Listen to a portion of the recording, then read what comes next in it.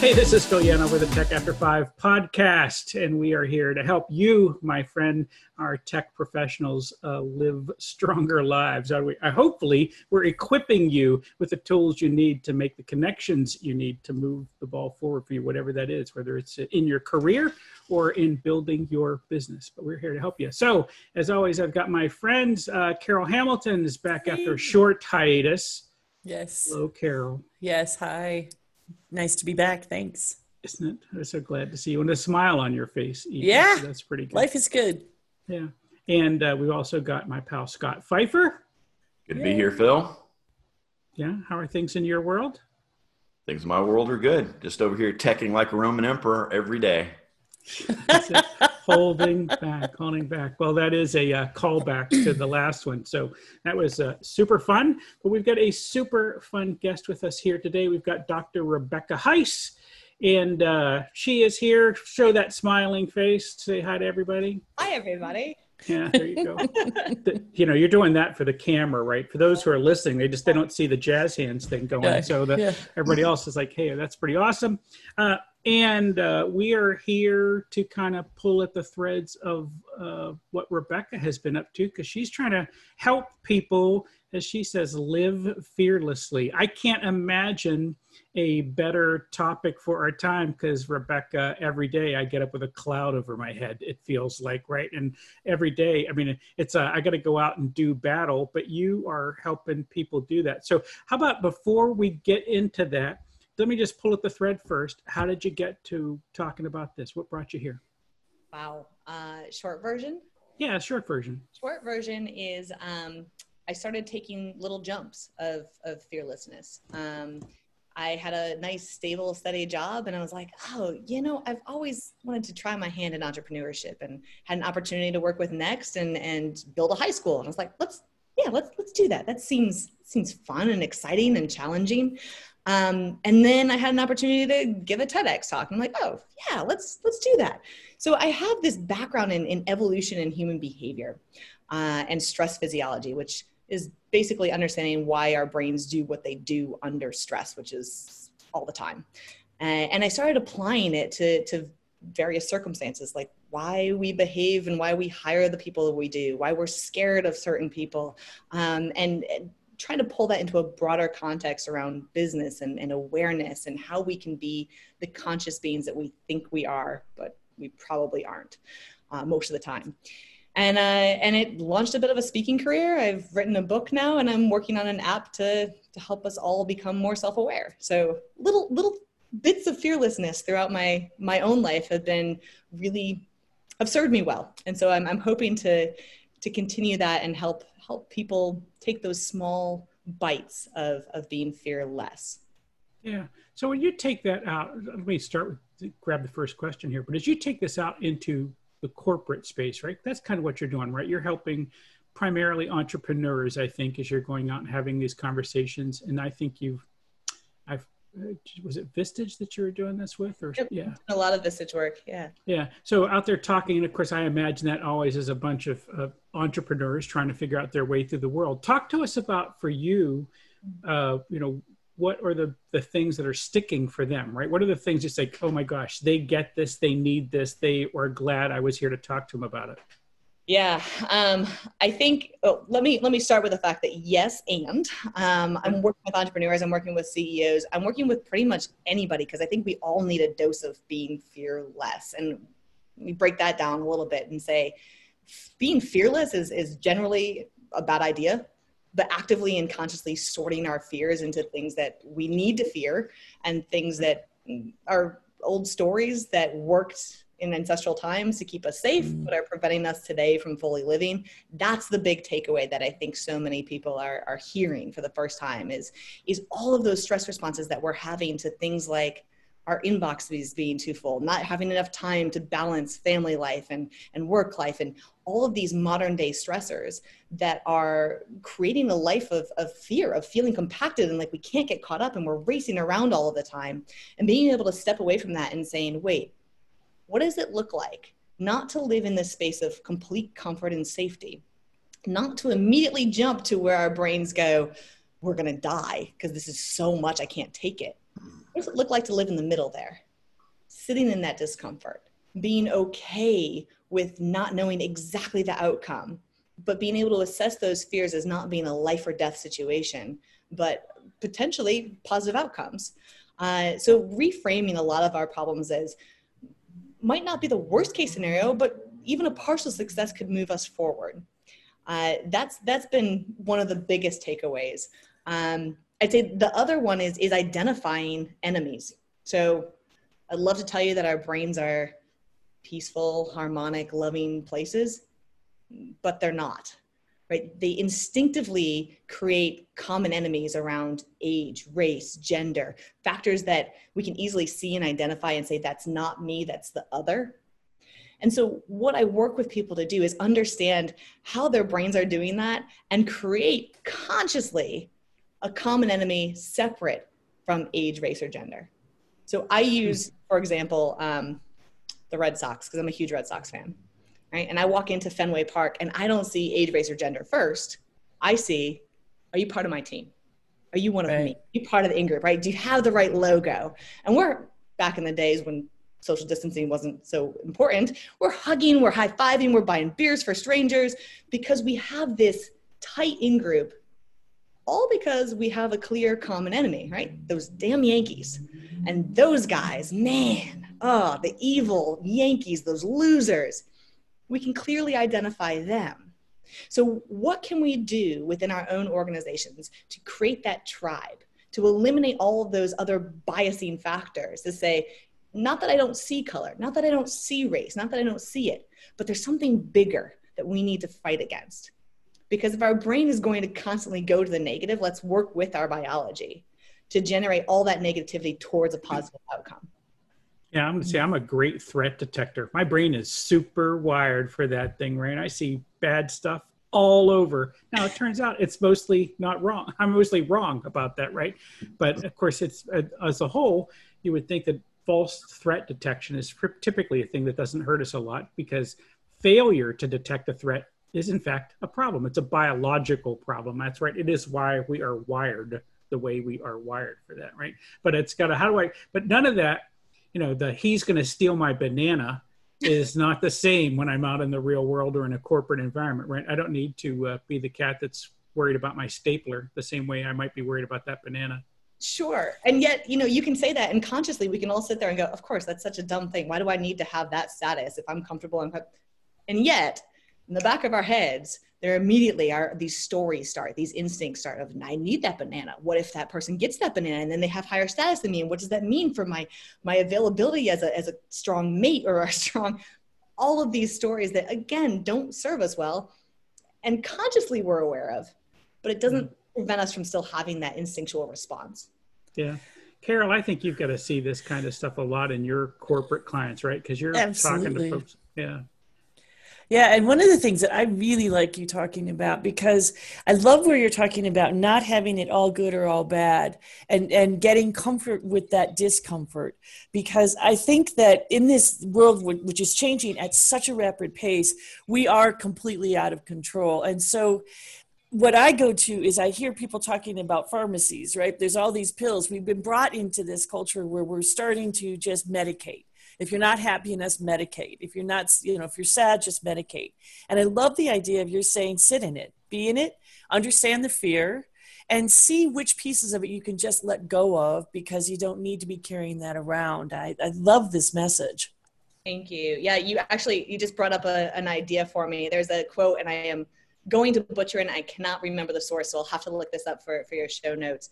But it says, what measure of health, what measure is health in a profoundly sick society, right? When we're what measure is good, what measure is bad? We moralize so frequently the words like racist or biased and we're like, well, I'm not that. I'm not a bad person. Right. No, we're not bad people. But those shortcuts, those stories can cause actions and behaviors that consciously we wouldn't want our conscious selves doing. And so getting past this makes me a good person, this makes me a bad person, and saying, well, this makes me human. Now, what Right. am I consciously willing to actively do to fight against these stories, these shortcuts, these instincts? Yeah, we start a lot of conversations with that. If we all have bias, the concept that we're going to spend any amount of time saying, I don't have bias is crazy. But if I understand where the bias is coming in, if you look exactly like the father-in-law that I left behind and I didn't like him much, at least I can say, you know what, there is an issue here. And I'd like to tell you about that. You happen to look like somebody that I don't like, and I'm going to do everything I can to sort that out. But I just don't want to pretend it doesn't happen because I'm with you. I think it happens under the surface then. It just starts driving the bus and we don't even know it. And I'm not saying there aren't openly, horrifically dedicated racists out there by any Sure. stretch. That would minimize a problem that is not allowed to be minimized anymore. It is much more about just understanding if we can pull the judgment out of it, we're more likely to change the behavior. Because I don't think we want to look at anything that causes us to feel that bad about ourselves to any great extent, right? At some point you just go, I can't take it. I don't want to be this person. And I'm just going to give up trying to think differently or behave differently. Self-awareness is hard. The Stoic would say we can't control that initial reaction that we have. That initial emotional is something that's out of our control. What we can control is what we do next. Right. How we process it and deal with it. That's exactly it. You're not going to change the hormonal response. Like, just had a stress response. Okay, now what? Can I take a breath? Can I have that fearless conversation with my father or my ex-father-in-law, the look-alike, and say, right, look, let me be honest with you. Yeah. You know, we have an issue that is none of your problem. Not you. I'm going to actively work at that. And I think this is one of the things that's not happening enough when it comes to race relations. We're so uncomfortable. Look, all of us are white, right? And so there's this immediate, I'm going to say the wrong thing. It's not going to come out right. And so I'm just not going to have the conversation. Right. Instead of saying, I don't know what I don't know. I'm probably going to screw up. Please assume positive intent, which we started talking about immediately, and help me. And I'm not expecting you to teach me, but when I speak out of turn, correct me. Let me learn. Let me engage, and let me try. And I think that's where we have to all start as the non-expert in everything in life, because so much is driven here. Yeah, we're non-experts in our. Your ideas about creating another other reminds me of what Yuval Noah Harari says about the human ability to create shared subjective realities that allow us to cooperate in larger groups than, say, chimpanzees that can only cooperate in groups of about 100 because they're unable to create those shared subjective realities. And the larger the shared subjective reality, whether it's, Catholicism as a shared subjective reality that allows a white person in Paris to cooperate with a Chinese person in Beijing because they share that subjective reality. But at the same time, those shared subjective realities can also limit our cooperation by creating these artificial senses of otherness. And they seem to be especially persistent when that shared subjective reality has an objective basis, like the color of someone's skin, behind it. So we have a subjective reality of people that don't look like me are like this, and that's the subjective part, but it's based on an observable feature, and that becomes persistent and prevents us from cooperating. That's exactly it. Those biological triggers that are easily seen, visualized. I had an interesting thought the other day, and it was just one of those random things that pops up, and you just reminded me of it again, which is, what's the next war going to look like when we can't identify? Like, it's always been around race or, like something that's an easily visually identified.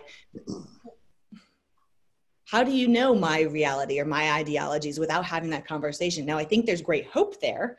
Also in that, when you're talking about creating those shared common realities, my immediate thought is, this is very clinical, but exposure therapy, which in other words is like hang out with people who are different from you. Yes. Favorite research experiment talks about empathy and developing shared empathy. So two people walk in as friends, one person sticks their hand in an ice bucket of water, and they measure the empathetic response of the other friend. And what they found is that, friends show an empathetic response. They have a stress response to their friend with a hand in an ice bucket. But strangers, especially of different races, don't have that. Now what they did was they had those two strangers of a different race play some Xbox game, Rock Band. It was Rock Band. They played 15 minutes of Rock Band together, and they showed the same empathetic responses as the two friends that played together. So that to me is like such hope that our biological association with empathy and what produces empathy can be overridden in a 15-minute interaction. Yeah, I don't think it takes a whole lot to get that started, right? And I'll tell you that it's always been one of the secret things that we were doing inside of Tech After 5. And my gig was to say, I'm just going to take people that don't know each other and throw them in a room together, and they're going to have a beer together and a conversation. And if I can get them to have enough empathy with each other, then they will help each other solve their problems, and they will just cooperate to get bigger things done than they would do because they didn't know each other, right? And we've seen this happen so many times. So we know this works. And it's even better if I can get them somehow cooperating towards getting a job of some sort done. You know, maybe they're going to do a volunteer project, or they're going to play a game together inside of Phil's universe. Or even if it's, you know, it's us tossing them together. Now we do this since we're on Zoom, we're doing this inside of breakout rooms. But the idea is to throw them into a room with a mission, make them do a thing. They come back out. And it's nuts because I ask them to report out, and it's like, oh yeah, I didn't know this person before, but I found out this about them and this about them and this about them. And they're excited to tell me that they learned about somebody else. Now, just be clear, they could have bumped into someone on the road and done that bit. But for us to facilitate and say, we're moving in this direction, this is where I want you to go, this is where I think this is good for you. Well, they trust me enough to get started. Once you get them in the experiment, then they build empathy, and they're off building things together. And that's all I really wanted to get done to begin with, is for them to go cooperate towards something, right? And I think, go ahead. No, go ahead. I think that's a big part of the answer. I really do. I think that you have to legislate in terms of rules and laws. You have to change behavior that's just stupid, right? Sometimes you have to legislate common sense. You have to pay people equally. You have to treat people equally, that sort of thing. But to get minds changed, not just behaviors, but minds changed, you need relationship. Yep. And I love that in both approaches, where you're talking about how do we come in and engage each other? Because the more I know about you, the harder it is to hate you. The more I understand you, the harder it is to yell at you. Even if I'm standing in a line and I know something about the cashier, it doesn't matter how mad at the store I am, I'm much more likely to be empathetic, or at least not be such a Karen about it, right? That's exactly it. It's the relationship. It's why we forgive old Uncle Al, who's in there. He's a little racist, but he's family. You have the relationship. And then the challenge is, okay, great. Now you have the relationship. That's when you get to be fearless and have the conversation. Hey, Al, not okay. Let's dig in here, because we have a relationship. We're not going to lose that. And I think so much of our fear is one of these, like, they're going to kick me out of the tribe. Right? Yes. They're going to kick me out of the tribe. I'm going to be rejected. And my answer to that is, in this modern day, great. You know, if they kick you out of the tribe, you need a better tribe. Right. There's so many people out there, right? There's so many great people that can challenge you and push you into these conversations that we should all be having, that are willing to engage in that difficult work, that gray matter. I say that not ironically, but that gray in between, right? The black and white. I'm going to die or I'm safe. Right. So, good. Get kicked out of tribes. That's fantastic. You're doing the work. So one of the things that you're running an experiment with, which I got to participate in with you, is this idea of kind of taking another human being and staring them in the eye for a period of time and seeing if your head explodes. And so far, I would guess that nobody's head has exploded, but I'm certainly going to share a little bit of my experience. But you have done this with a number of folks. Talk about what inspired you for the experiment, what it's felt like to run it. What have you learned?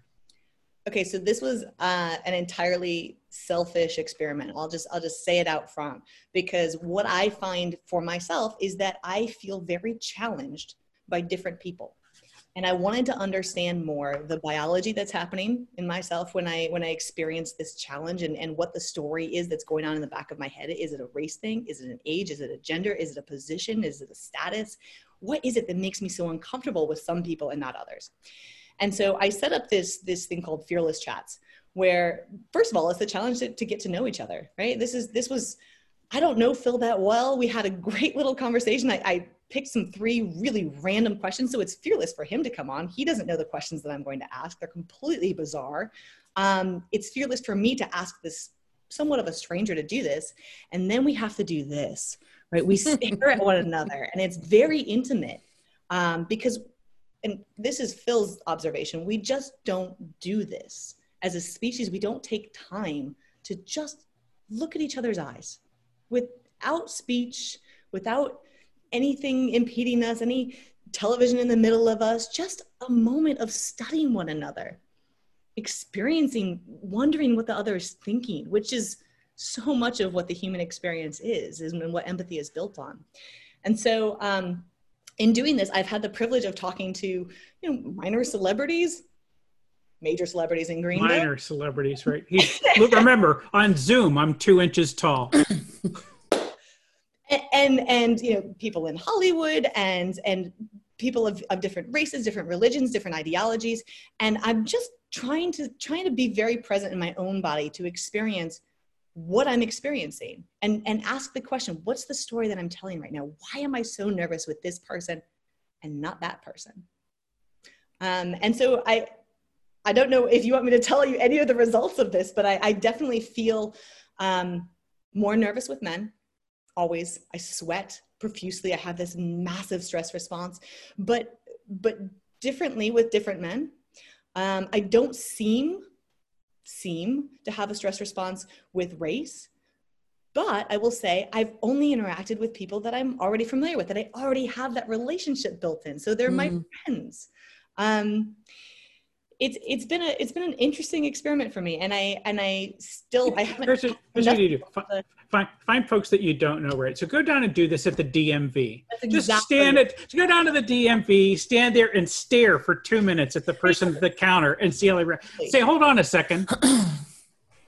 I think that's great, honestly. I think that's great, because what you do too. Forcing yourself into that space of discomfort, right? You're having that challenge to yourself, and ironically, that's what we need to be doing, to say, okay, I'm not going to die here. What story do I need to overcome? Now, my challenge to all of you is to do this without pushing that discomfort, because this can be easily a privilege thing. Don't push that discomfort on the other person, right? They have to be willing to protect us too. And it's hard to seek discomfort without feeling like I'm pushing that privilege onto you. But it is a fun experiment. So I thought it was quite fun. And so I told you when we talked that I had taken the experiment, and I did it with my 14-year-old daughter, right? And so we put 2 chairs up, we sat about 4 feet apart or whatever, just comfortable distance. And, I looked at her and she looked at me, and of course she had that, what is my crazy father up to again? And where's the camera, right? But all of that bit, but, even the people you live with, right? You create stories, you create a little bit of distance, you're trying to get stuff done.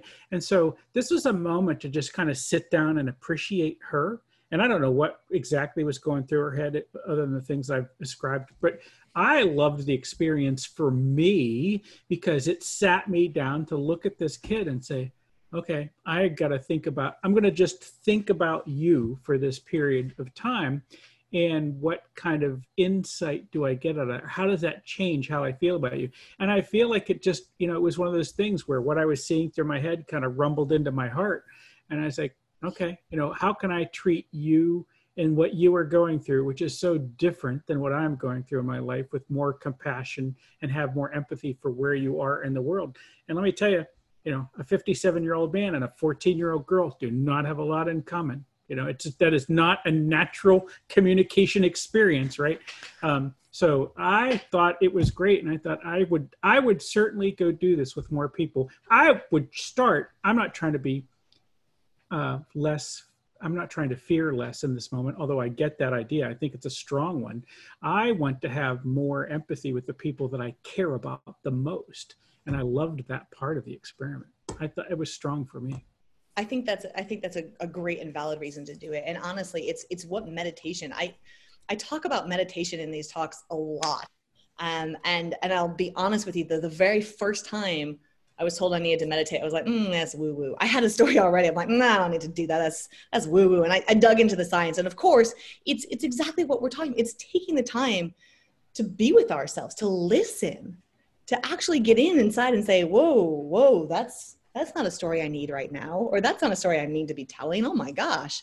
because so many of these stories are so negative. Right. And like anything else in business, right? You need to measure things if you want to change them. And how often are we still in silent with ourselves even, let alone with other people? But to hear and to say, whoa, wait a second. Yeah. So describe this for a second, in a prescriptive way, right? If someone said if you said, look, I'm going to challenge you to go do this, if Scott wanted to go do this with someone he knew, or Carol wanted to go do it, or someone else listening, tell them how to go do this, set this up in a way with a friend of theirs. I think there's a multitude of ways to do this, but right now, given safety concerns with COVID, I'll say, let's do this over Zoom, right? I would contact a friend. I would say, hey, let's participate in something called a Fearless Challenge. I actually have rules and the way to do this very simply outlined on my blog. If you want to follow those, that's simple. Alternatively, make it your own. So I have questions that I release every week on Monday. They're 3 completely random questions like, who would you take to the moon? No family members, one other person. And you have to live with them for a week. Who are you taking? Can be a story. That's a different question than who would I send to the moon. Right?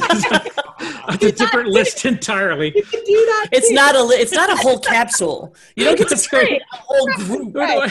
Who do I get to send to the moon? And the whole idea is to ask questions that you wouldn't normally ask. They're creative, outside of the box thinking. And then just listen to the response. That's all. There's no follow-up. There's no, dialogue that has to happen. It's just a simple conversation. And the way I do it, I have 3 questions. I listen, I nod, I pay attention, and then I invite the other person to just join me in looking into each other's eyes. I set a timer for 2 minutes. The instruction is to, wiggle, move, whatever you need to do, but don't speak and don't remove your eye contact. And breathe, experience it, try and pay attention to what's going on in your own head. Pay attention to the stories, and then have a discussion with the person that you've engaged into that intimate moment with, and say, hey, what was your experience like? Yeah. It's, it's not rocket science. It's really just, or brain science for that matter. It's understanding, hey, we're human beings having a human experience. Let's share it. I almost wonder if you're not better off doing it on Zoom right this moment. I mean, since we have to, right? Or since most of us have to. I think that there's a safety about doing it on Zoom, especially if you're talking about a man and a woman at work.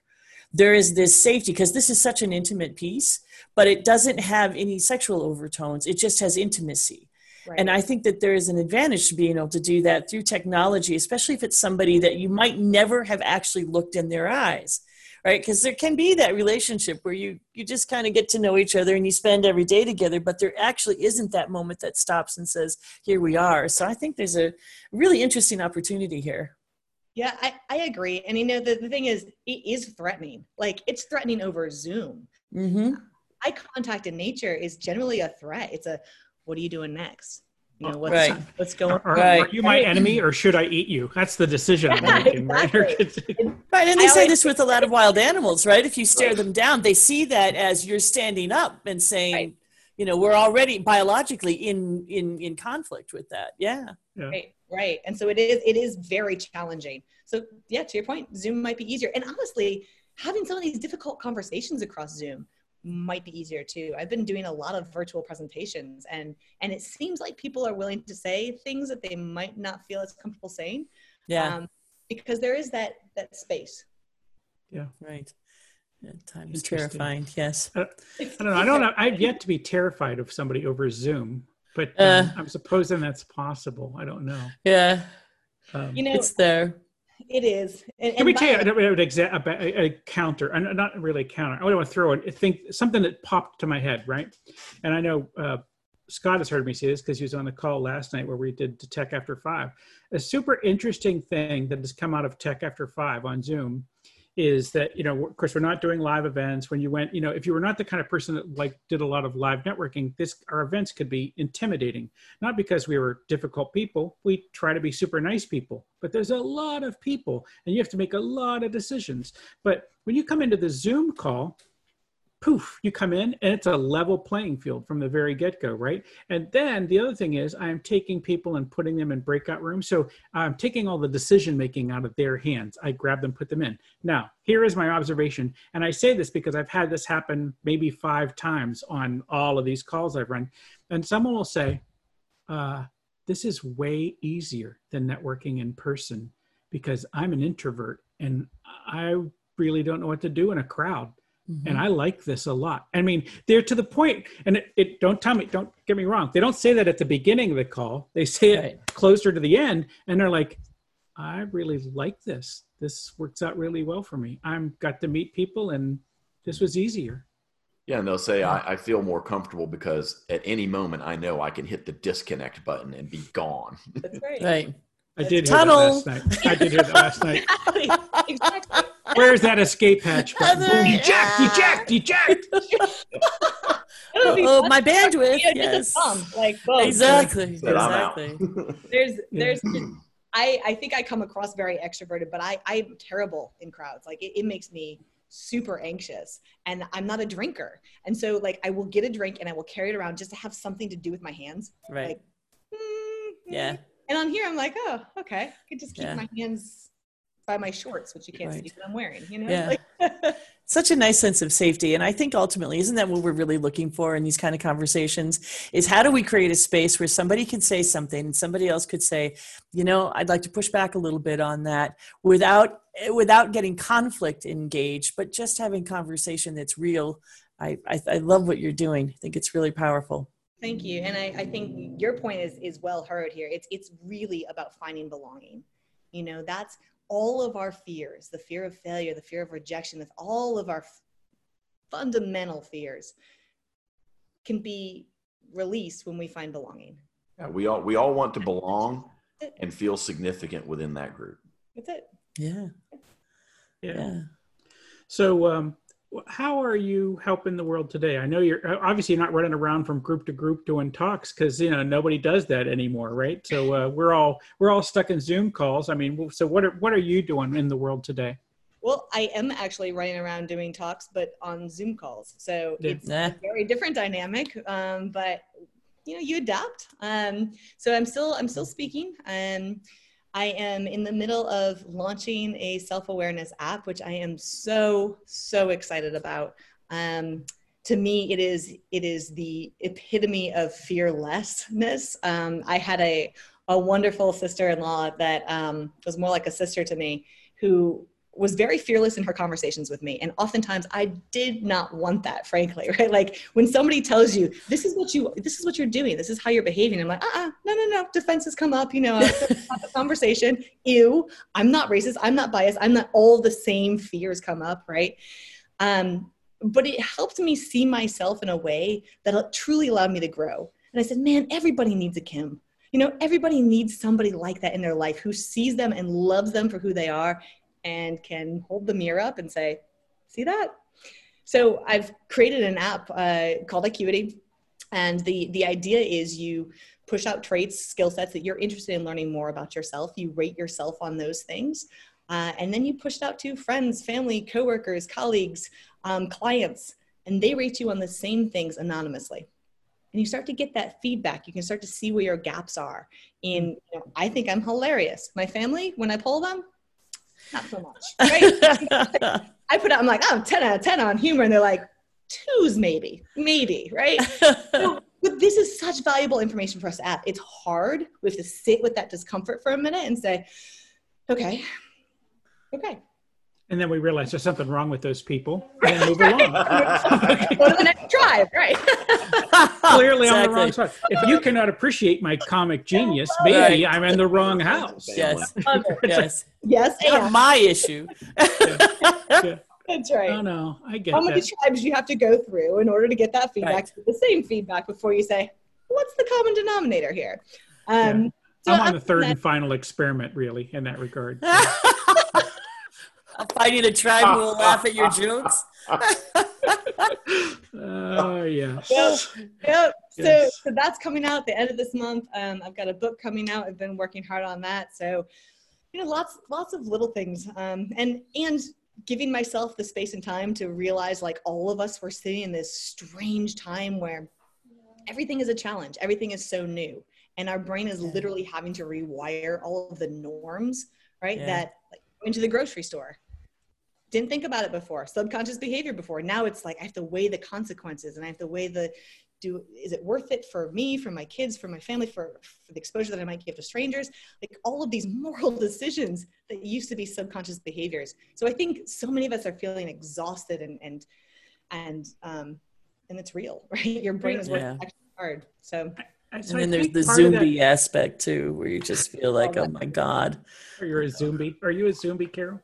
I am this week. Yeah. There's just these moments when I think I just want to go have a cup of coffee. I just want to. Without someone watching. Yeah, I know. I want it with you. I feel I go back to our favorite coffee place and I just want to be eye to eye and not be plugged in. And just because we have a pause, not wondering if the screen froze, it's like, I'm ready. Yeah. Anyway. And not looking at yourself. That's hard. I've actually got to the point where I take my video off because otherwise I'll just be looking at myself the whole time going, that's my teeth or like, it's just a lot of ongoing information, isn't it? Yeah. It is. And we're so egotistical. Like as a species, it's so hard not to just be suckered in and say, this is what people are focusing on, It's all I do, I pull out the turtle wax and a rag and just get that every time, try to get the shine exactly where I want it. So I want to back to your thing about why we're tired in this moment, because I think there's a thing, and I know that I haven't heard anybody quite articulate it this way, but I think part of what's going on is we are certainly surrounded by a whole lot of heightened awareness and feelings on a whole bunch of things. And so we're trying to not only figure out how we fit in that world, but we're trying to bring some of the folks we love with us at the same time. And so we have that dual role in there, which is I want them to be like this and I want them to still be my friend, right? Or I still want them to be my family or whatever. So there's this dynamic thing where a lot of our conversations are in fact in conflict because I'm trying to get two things done. I'm trying to change their mind and still be connected to them, right? So, and that could be at a bunch of levels. I want them to love me. I want me to love them. I want us to be, it doesn't matter. But I think that those conflicts create that thing in our head. It's like, oh my God, I go to bed, I'm exhausted because I spent all day worrying about this group over here who in my mind are a bunch of knuckleheads, but how do I help them move the ball forward, right? I think that's social media like summed up, right?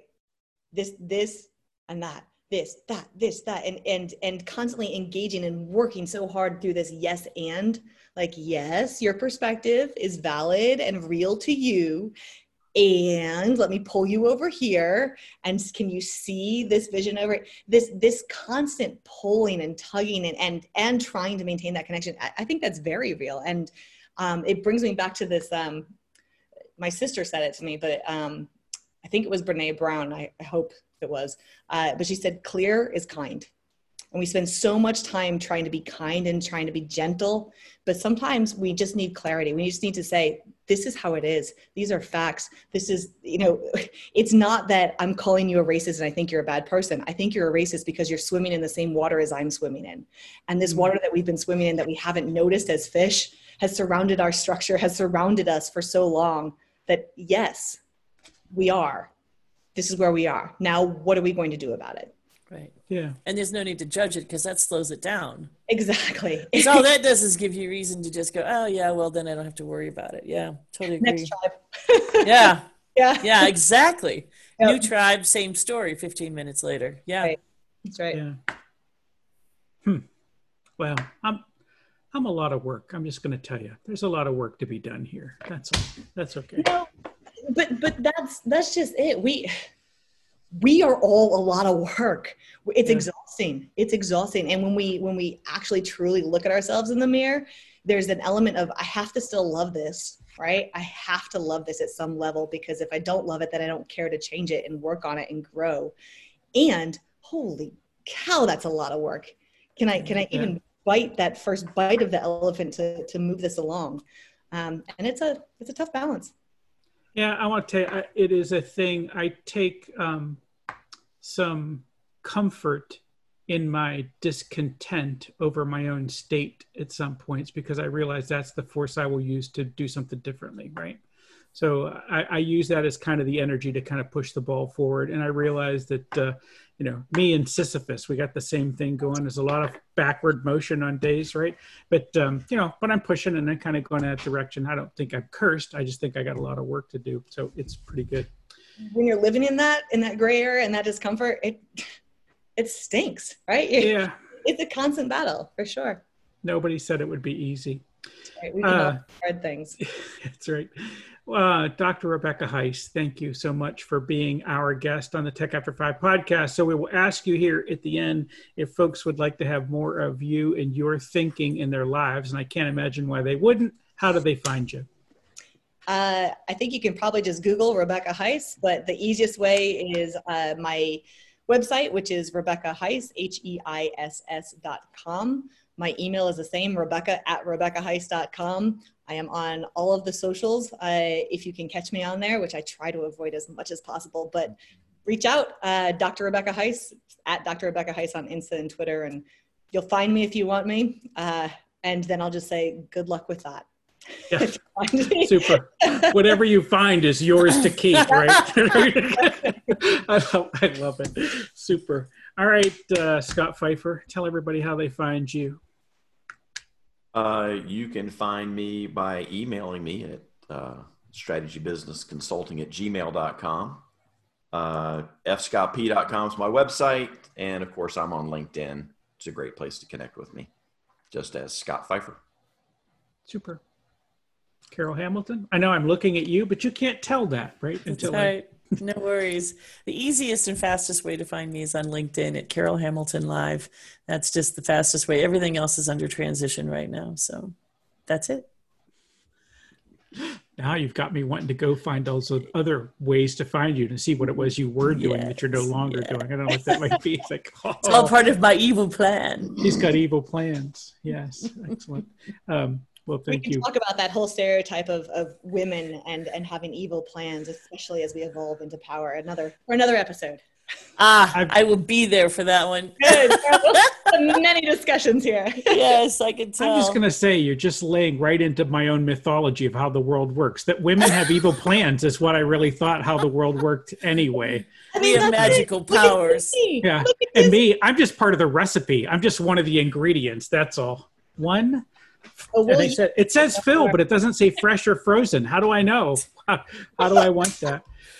All right. Hey, I'm Phil Yanov, and the best way to find us, of course, is at Tech After 5. Our job is to help you make the connections you need, build that network you need, and we're doing that through our events, which are now all on the web. You can find us at techafter5.com. If you need just me, Phil Yanov, I'm at philyanov.com. And please listen to the podcast, subscribe to us on YouTube. If you do that, that's going to open up some features. We've got some cool things that we're going to do. I know I don't want to be the cat that's here begging, subscribe and like, but I'm going to be that cat today. Subscribe and like, just do that for us. And I promise I won't ask you again until the next episode. Thanks, friends. See you.